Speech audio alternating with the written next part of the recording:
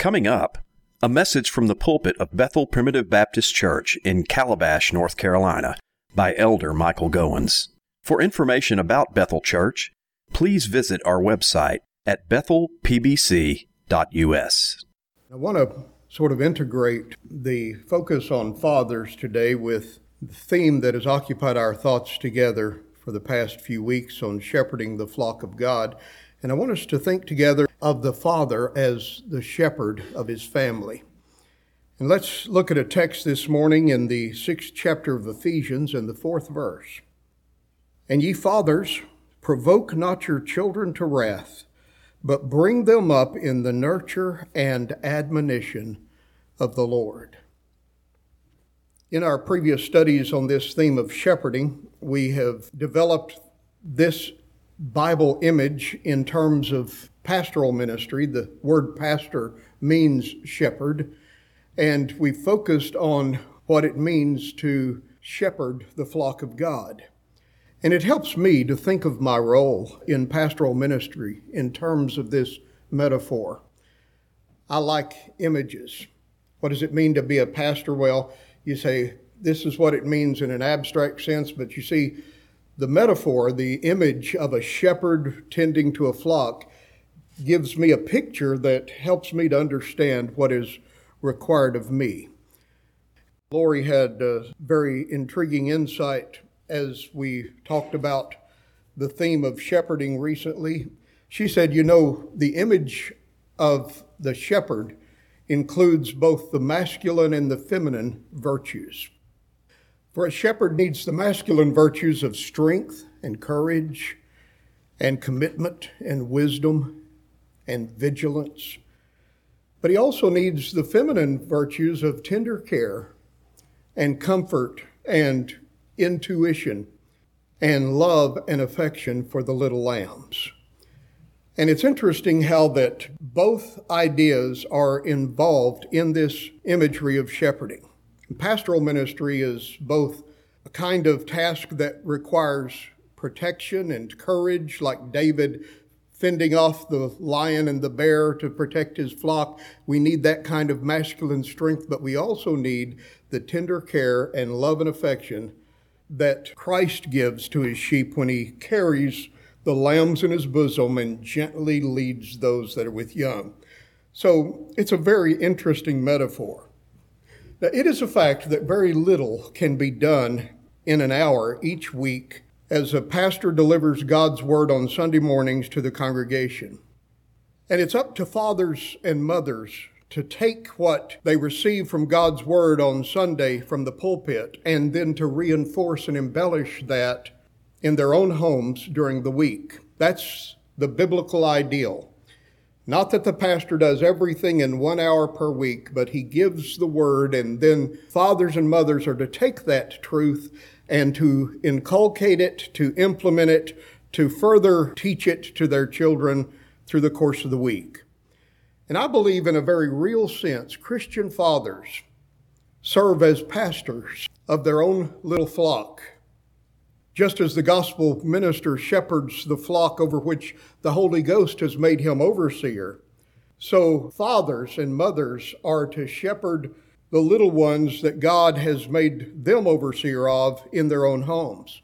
The Christian family, in other words, is both fundamental to the health and stability of the church of the Lord Jesus Christ, for a church will never be any stronger than the families that make it up. And it's the first proving ground for implementing the principles of Christian living, for living the Christian life. And what I want us to do this morning is to see the connection between shepherding the flock in a pastoral capacity like I try to do here at Bethel Church and shepherding one's own family. And I think we can see that connection or the thought in 1 Timothy chapter 3, where we learn that one of the pre-qualifications for pastoral ministry is proven leadership in the home. As Paul tells Timothy the different things that are necessary to qualify a man to be a preacher or a pastor, one of the things he says is he's to have his children in subjection with all gravity, for if a man know not how to lead his own family, how shall he take care of the house of God? And the idea is that when a man's proven himself faithful On this smaller scale, God then says he's qualified, at least in this sense, to take on the greater responsibility of shepherding the church. I believe, like a shepherd, a father leads his family. A father protects his domestic flock. And a father provides for the little lambs that have been committed to his care. The Christian father is called to do for his own little flock at home what the pastor does for the Lord's flock in the church on a week in and week out basis. So in a sense, you fathers are called to be pastors or shepherds in your own homes. So I want to encourage the fathers here today to think of your role in your own family in terms of this metaphor of shepherding. I think the picture will probably give you a better idea of what it means to be a father. And like a shepherd, a father is to lead his family, he's to protect his family, and he's to provide nourishment and an environment that promotes the safety and the well-being of his little flock. Now, you might say, how can you accomplish such a responsible task? Because fatherhood is a very responsible role. It is a stewardship, isn't it? You know, those children are not yours. Psalm 127 verse 3 says that children are an heritage of the Lord, and the fruit of the womb is his reward. And those little ones in our homes are given to us for just a short period of time. Actually, we have them for about 18 years as a rule, and that's not that long. You know, they're little today, and then tomorrow they're graduating from high school. And you ask yourself the question, where have the years gone? And my friends, what an important task is given to fathers and mothers to shepherd those little ones. It's a very important and responsible role. For they belong to someone else. They belong to God, and he's lent them to you. You know, Hannah said about Samuel, the Lord has lent him to me. And I've received him from the Lord, and I've given him back, consecrated him to the Lord's service. So if something's lended to you, lent to you, that means it doesn't belong. You're not the owner. Those children are God's. And he's entrusted you with the task of caring for them, shaping them, directing them, protecting them, providing for them for a little while so that they can then duplicate the process in their own families. And therefore, it is a very important and responsible role. I love what the Lord says about Abraham in Genesis 18:19. I know him that he will command his children and his household after him. I trust Abraham to be the shepherd of his family. That's what God is saying. And perhaps you ask today, how may a Christian father fulfill such a responsible calling? And it's significant that the text we've taken in Ephesians chapter 6 is in the larger context that begins back in chapter 5, verse 21, in which he says, be filled with the Holy Spirit. Be not drunk with wine wherein is excess, but be filled with the Spirit, speaking to yourselves in psalms and hymns and spiritual songs, singing and making melody in your hearts to the Lord. And he says, submitting yourselves one to another in the fear of God. And then he deals with husbands and wives. Notice how all of the teaching in Ephesians 5 and 6 on the home, all of this instruction is couched under the umbrella idea of being filled with the Holy Ghost. My friends, may I say that there is no way for any of us to fulfill the calling God has given to us in any capacity in our lives.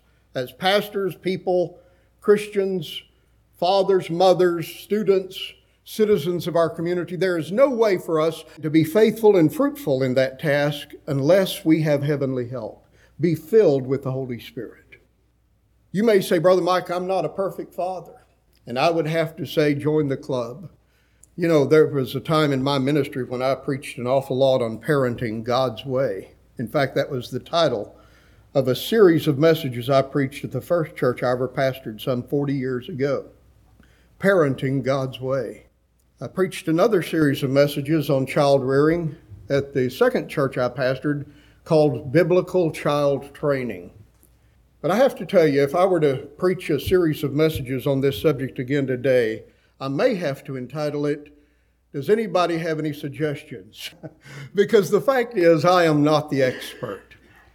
You know, time and experience has a way of bringing a dose of reality to the idealism of youth. I had a lot of convictions and ideas before I had children as to how a home should operate. But I have to tell you, it's easier said than done. It's not as easy as it looks on the surface. And I have to tell you, looking back today with 20/20 hindsight, with a number of my kids already grown and two that are right on the verge of adulthood, I have to tell you, dear friends, that I am not an expert parent. You know, people can get discouraged by going to these seminars and listening to people talk about 5 things that will make you a perfect parent, 5 steps. And sometimes when a person sets himself or herself up as the model, that you need to do it like I've done it. And by the way, social media has given us a plethora of self-proclaimed experts on every subject where people are bold to say, "Let me be your life coach." I have to tell you, my friends, I have a life coach, and it's this book right here. His name is the Lord Jesus Christ, and through His Word, He's told me what He requires of me and what I need to do. And I've always wanted to, when somebody says I'm a life coach or I'm the consultant, that is, I'm the expert. And you may be a consultant here today. I don't mean to throw off on that profession. But what I'm saying is that when somebody presumes to posit themselves as an expert, they better be careful that the microscope is not turned or the lens is not focused too intently on their own life. My friends, I have to tell you, I'm not the expert. And I certainly would do a lot of things differently and would certainly pray more. The point that I make this morning is I'm not the expert, but the Lord is. And He's told us what a father should be. And the only way that we can fulfill the calling of fatherhood is to be filled with the Holy Ghost. You need the Lord's help in your own heart. And when my heart is full of the Holy Spirit, my friends, may I say that overflows into the lives of my wife and my children, and the same is true for you. So keeping your own heart right is priority number 1 in godly parenting. So the best way to fulfill this responsible calling is to be filled with the Holy Spirit, as the context in Ephesians 5 and 6 bears out. And then I would add this today: focus on the heart. If you're going to shepherd your children, focus on the heart. One of the most impactful books that I've read regarding child rearing is a book by Ted Tripp entitled Shepherding a Child's Heart. And I certainly believe that he's on to something very important. What is involved in shepherding your child's heart? It essentially involves an understanding of 2 things. Number 1, that every child comes into this world prepackaged with his or her own individual makeup.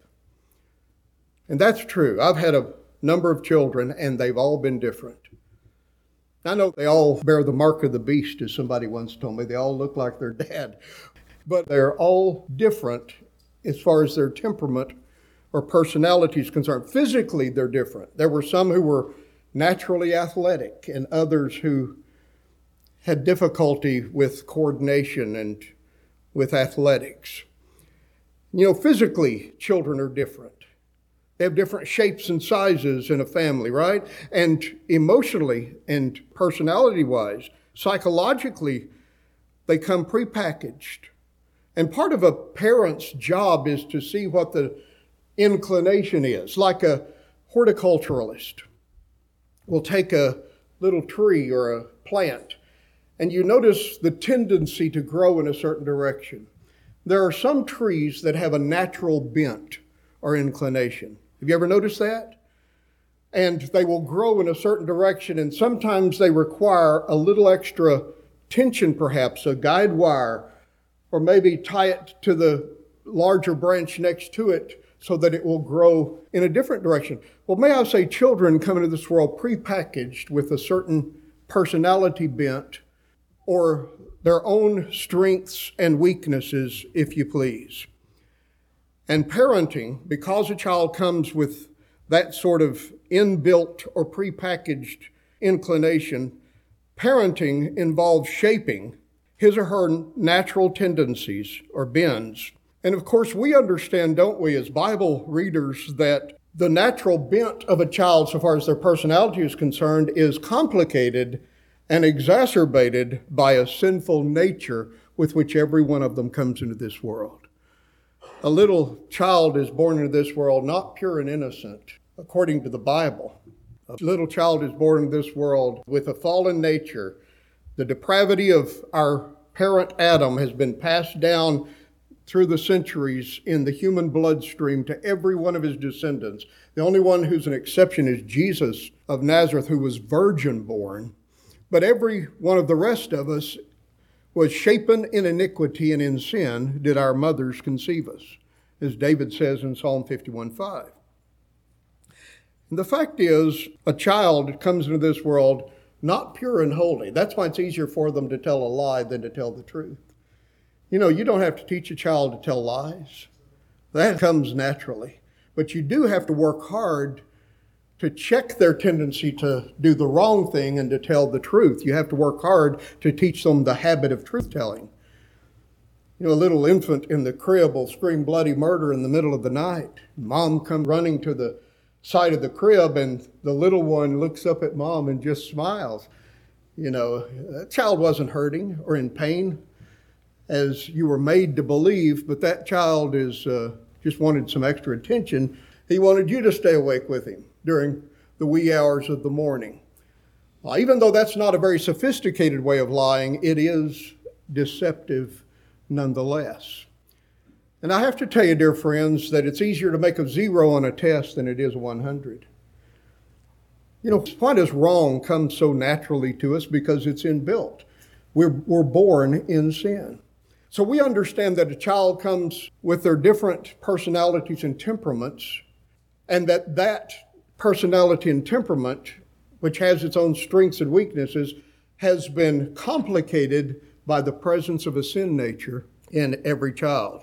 Proverbs 22:15a says, foolishness is bound in the heart of a child. And Proverbs 29, verse 15b says, a child left to himself, and that means without fences, brings his mother or his parents to shame. A child who has no boundaries. Now, what would happen to livestock if you didn't have fences? Well, they would be open range, free range, right? And they may end up 2 states away with somebody else. So if they are your property, you want to give them boundaries. And within those boundaries, there's freedom. You say, I want to break free from the traces. I want to have real freedom and not to have any restrictions. Well, a child without fences, left to himself. That's what the phrase means in Proverbs 29:15, brings his parents to shame. So it's the job of mom and dad to say no, to say, here are the boundaries. You say, I feel like I'm being unkind when I say no. No, my friends, you're actually showing love, for it's supremely unloving to leave that child without boundaries, without fences. So we understand that natural sin nature. Isaiah 53:6 says it's the nature in a sheep to stray. All we like sheep. We're talking about shepherding today, right? And all we like sheep have gone astray. It's our nature. And children are no exception to that rule. But secondly, shepherding your child's heart involves not only understanding they come with a prepackaged set of inclinations, both in their natural temperament and personality and because they have a sin nature, but it's important to understand that if the Lord is pleased to quicken the heart of that child, and you can't do that, and I can't do that as parents. I can't make them children of God. I can't give them the love of God in their hearts. But if the Lord is pleased to quicken the heart, then that child now has a Godward inclination. And the parent's role then is to provide shaping influences and a life environment that will allow for the development of that Godward inclination. and minimize the negative tendencies that that child has and was born with into this world, and maximize the call of God upon their lives. Now let's turn to our text. With that lengthy introduction, which took about half of our time together this morning, let's turn to the text. And I want you to notice both a negative and a positive exhortation in the text. Ephesians 6:4, and ye fathers, here's the negative, provoke not your children to wrath. That's the negative. Here's the positive. But bring them up in the nurture and admonition of the Lord. And I think you have a very important balance here between what not to do and what to do. And both of them seem to have something in common, and that is they deal with the child's heart, the development of the child's heart. Now, a lot of parents only think about the child's body. I want to keep my kids fed. I want to give them a safe place to sleep and take them to the pediatrician and get their checkups and to the dentist and have braces and, make sure they get educated. And they only concern themselves with the externals in child development. But biblical fatherhood, my friends, focuses on more than just the physical development and safety of the child. Biblical fatherhood and motherhood, for that matter, should focus on the heart, shepherding the child's heart. And if we're going to shepherd their heart, there's a negative dimension involved here. Ye fathers. By the way, the word father here gives us the word paternity, the Latin word pater. And it is used in Hebrews 11:29, I think it is, to talk about Moses' parents. So it can include both mother and father. But here, the translators of your King James Bible have translated it by the masculine term, ye fathers. So specifically, God is talking to fathers. Now, would you agree that we have a crisis of fatherhood in this country? Oh boy. We have fathers who have abdicated their responsibilities in many respects. They are focused on their jobs, their hobbies, their careers. But when it comes to their investment into their children, I suggest today that many fathers are passive and absentee fathers. And there's a crisis of fatherhood. We see it in the inner cities where many fathers have abandoned their responsibility to be good role models and examples to their offspring. And they've left them to be raised by single moms. But I suggest we see it not just in the inner cities, but in all of popular culture.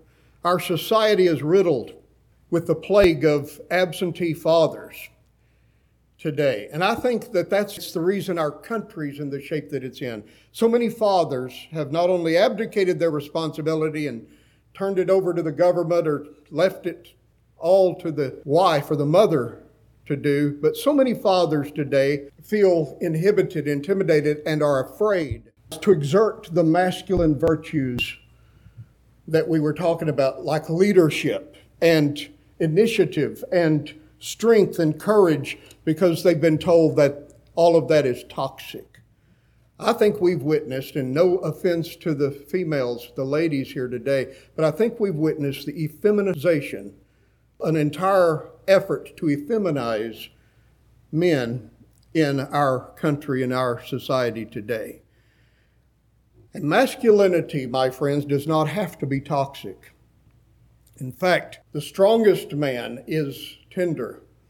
The best of men is loving.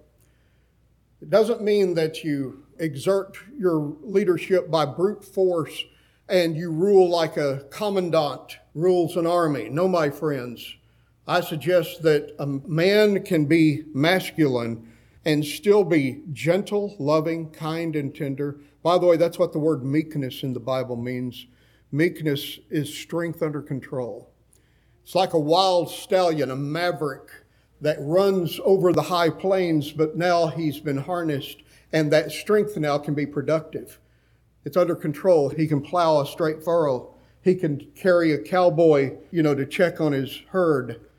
Before, he just ran wild. He's strong. He's full of energy. But now it's been harnessed. That's meekness. And that's what masculinity in a biblical sense is. So what I'm saying this morning is, if you're going to shepherd your little flock, fathers, there's something not to do. Here's the negative. Like a shepherd guards his flock, a father is to guard their safety, not only in a physical sense, but to guard their heart from all of the potential spiritual dangers that are out there.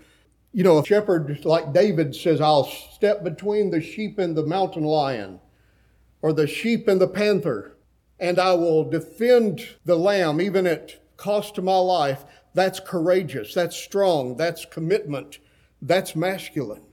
And ye fathers, he says, I want you to be careful not to lead your child's heart into anger and discouragement in sin. Fathers, provoke not your child to wrath.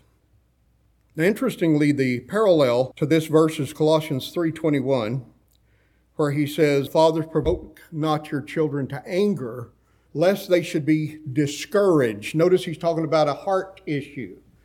He says, don't foster an environment in the rearing of your child to the point that your child becomes an angry person. Now, I've seen a lot of angry children over the years, and it seems to be increasing.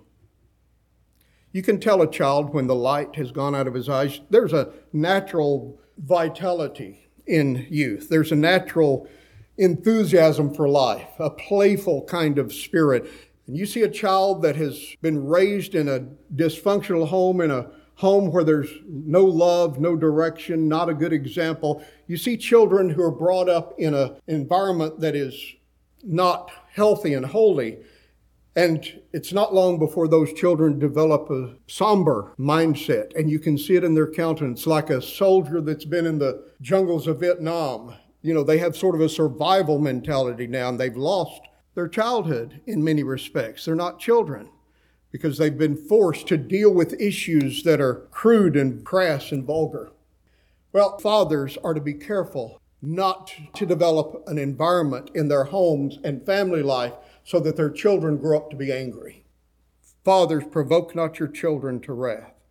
So we're talking about guarding the child's heart like a shepherd guards his flock, so that that child does not become an angry child, so that that child does not become exasperated. That's what the word wrath means. Do not exasperate your children or make them resentful so that they become discouraged. You know, teen depression is a problem today, and I know that there can be medical reasons for depression, but I suggest for consideration that a lot of what we see in young people today is a carryover from the kind of home life that they've experienced growing up. And fathers need to be shepherds. They need to take the leadership in this sense, that they are careful to guard against angry children, wrathful children, children who have a seething volcanic rage in their hearts that spills over into a sense of self-doubt and discouragement. Do not build up resentment in your children. Now, we understand, don't we, the biblical principle that behavior is rooted in the heart. Luke 6:45 says, out of the abundance of the heart, the mouth speaketh. So you want to know what's in somebody's heart, listen to how they talk. Because the heart is the control center for life. Proverbs 4:23 says, keep your heart with all diligence. Guard your heart. Put a sentinel on duty. Put a watch detail on the task, because out of it are the issues of life. All of life comes from the heart. We understand that principle, don't we? Proverbs 23 verse 7 says, as a man thinketh in his heart, so is he. So you say, here, I'm watching your behavior, but you see that behavior can be traced back to heart attitudes. That's the point.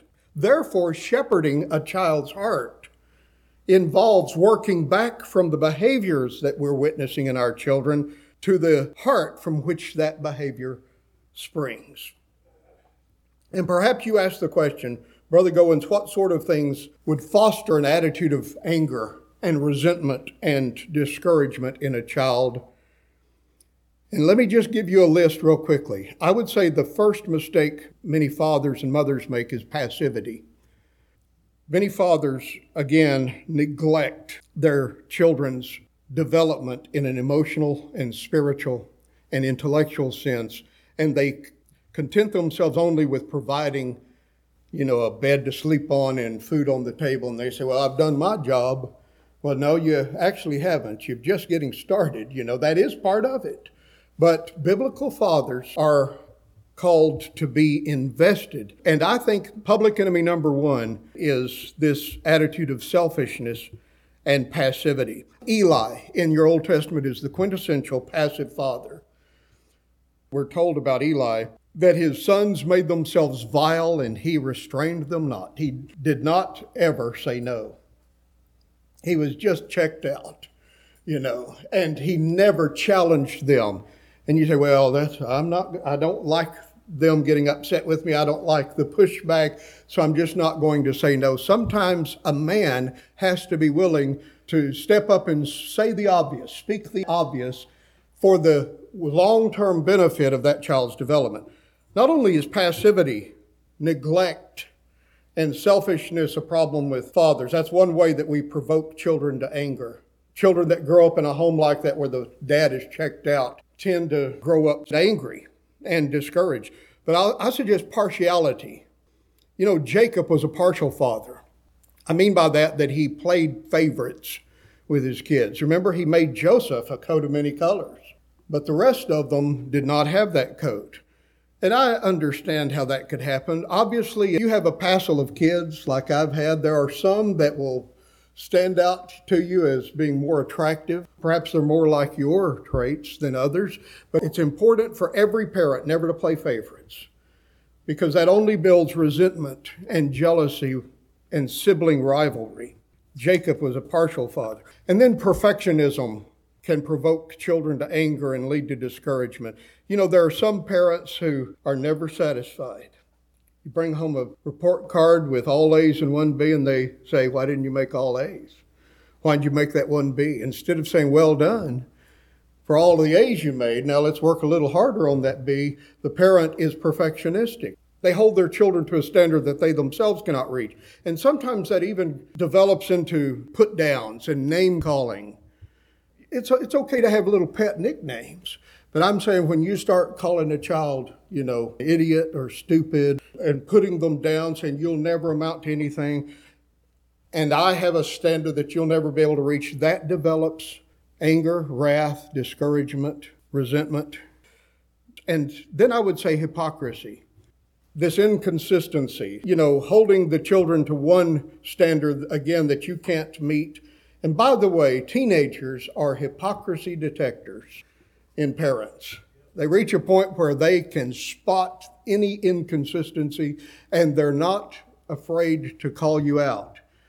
But even though they can see it in you, they often can't see it in themselves. That's the one area of blindness at that point in their lives. But may I say it's important for parents to be consistent. Unpredictability in a parent where you never know what mood that the father's going to be in develops children that are afraid to move. It paralyzes the kids, and they eventually become full of self-doubt. They grow in anger, and they become discouraged. So passivity, partiality, perfectionism, hypocrisy. We might add when a parent disrespects a child, when you're unwilling to listen and consider the child's perspective. That child is a human being and deserves the same kind of respect that you would give to a stranger. Disrespect from a parent develops anger and discouragement in a child. And finally, lack of self-control. Now, we could probably list a whole bunch of other errors that fathers make. But on the negative side, we need to guard their heart against anger, guard their heart against wrath, guard their heart against discouragement, guard their heart against exasperation and resentment. And the way we do that, my friends, is by practicing self-control. Sometimes when a parent is disciplining a child, they completely lose control. They do it in anger. And it's hard to teach self-control to a child when you've lost control as a parent. By the way, one of the fruit of the Spirit is temperance. Galatians 5:22, the fruit of the Spirit is temperance. That means self-control. And we said that the best way to follow the advice in our text, fathers, provoke not your children to wrath, is by being filled with the Spirit yourself. And that means that a parent is going to model self-control and consistency in his or her own attitude day in and day out, not be moody. So that's the negative. Let's look at the positive before our time runs out. On the positive side, he said, bring them up in the nurture and admonition of the Lord. I want you to notice the language here. The first has to do with your upbringing. Bring them up. He's talking about a godly upbringing. And interestingly, that clause, bring them up, is translated by the words nourish and cherish back in chapter 5 of Ephesians, verse 29. We're in 6:4, that's our text, Ephesians 6:4. 5:29 of Ephesians, just a few verses earlier, he talks about how a husband should nourish and cherish his wife, even as he nourishes and cherishes his own body. This word, bring them up, means to nourish and to cherish. It's really a horticultural term. It means to rear them tenderly like you would cultivate a flower. Rear your children tenderly, to nourish them, cherish them, treat them like something fragile and something delicate like you would a cultivation of a flower. The word is also used in terms of the way someone treats a cherished pet. By the way, some people really cherish not only their flowers, but they cherish their pets, don't they? They spend all sorts of money on them, and they make them little beds, and they take special care of them. They buy them treats. You know, my pet, that aisle at the grocery store has a lot of customers. The pet aisle.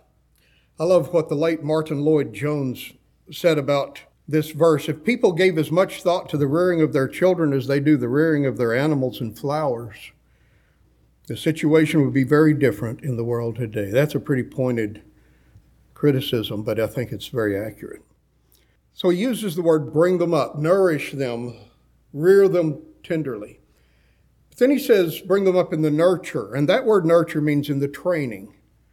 You train them and disciple them. Children are your disciples, fathers. And this is the more general term, and it focuses on the parent's daily example. You're to shape the child's will by your consistent moral example. That's what this word nurture means. You're to live what you believe in front of them. And by your actions, by your example, that's the idea. You're to train them.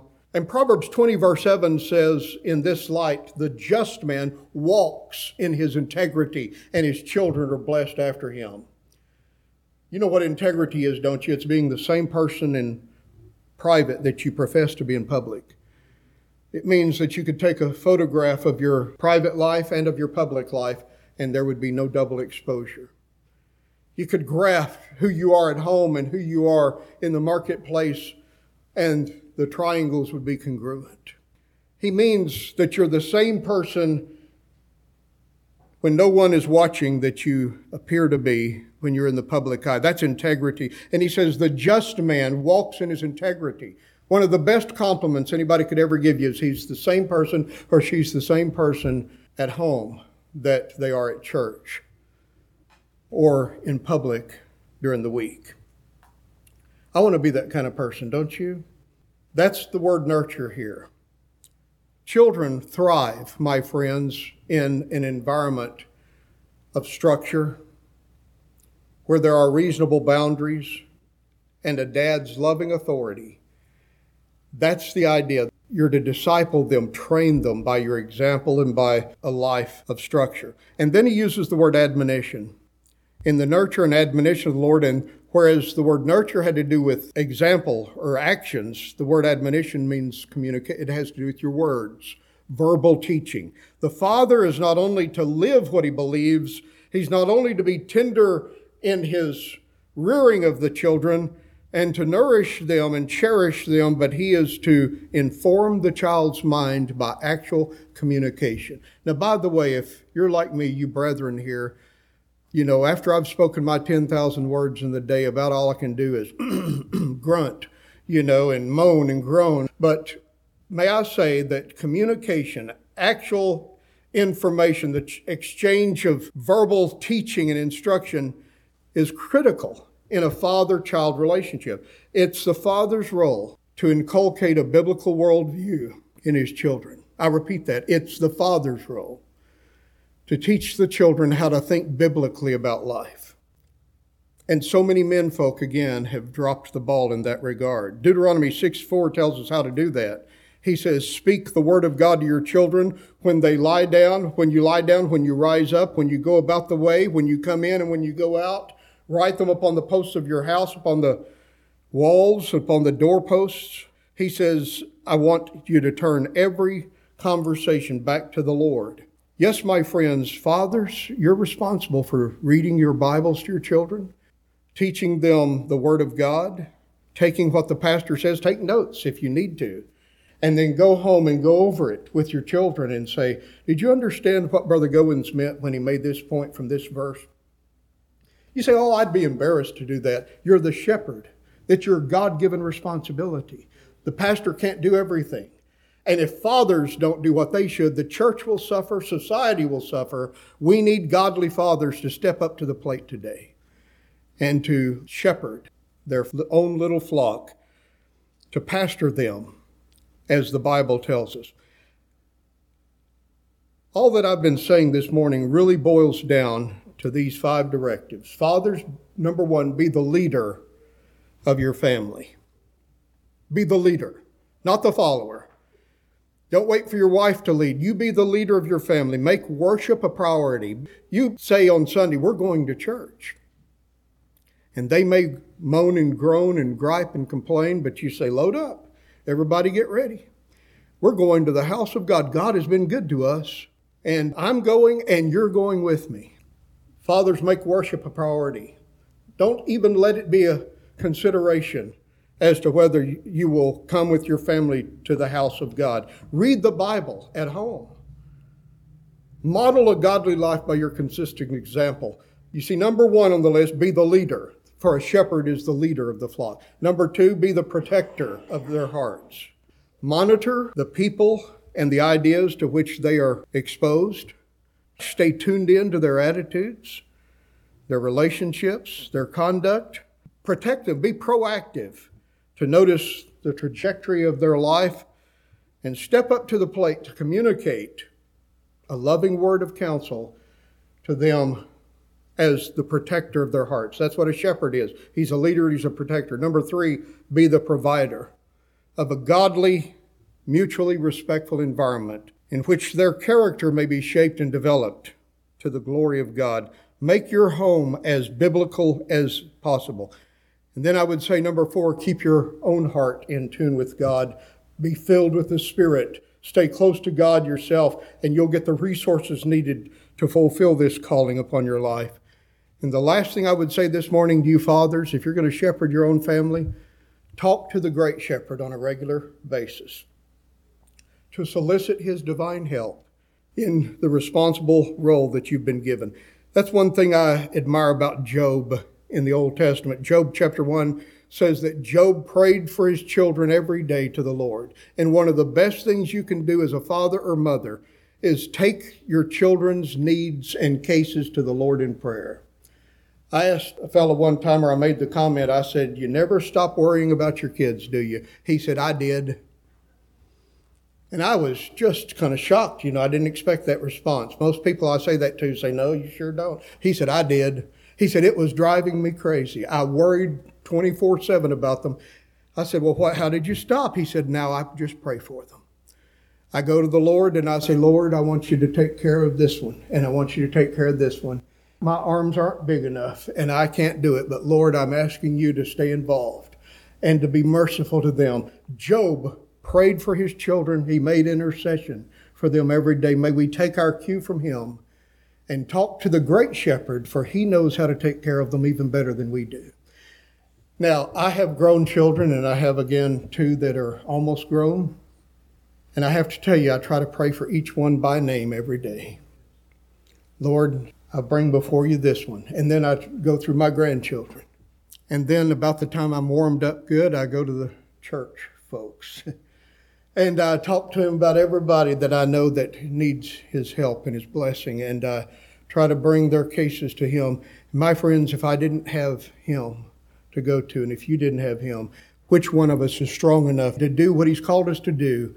How wonderful to know that if we're filled with the Spirit And with Him on our side, we can indeed avoid developing the worst traits in our kids, and we can foster and promote and shape the environment so that their life trajectory will be in a way that will glorify and honor the Lord Jesus Christ.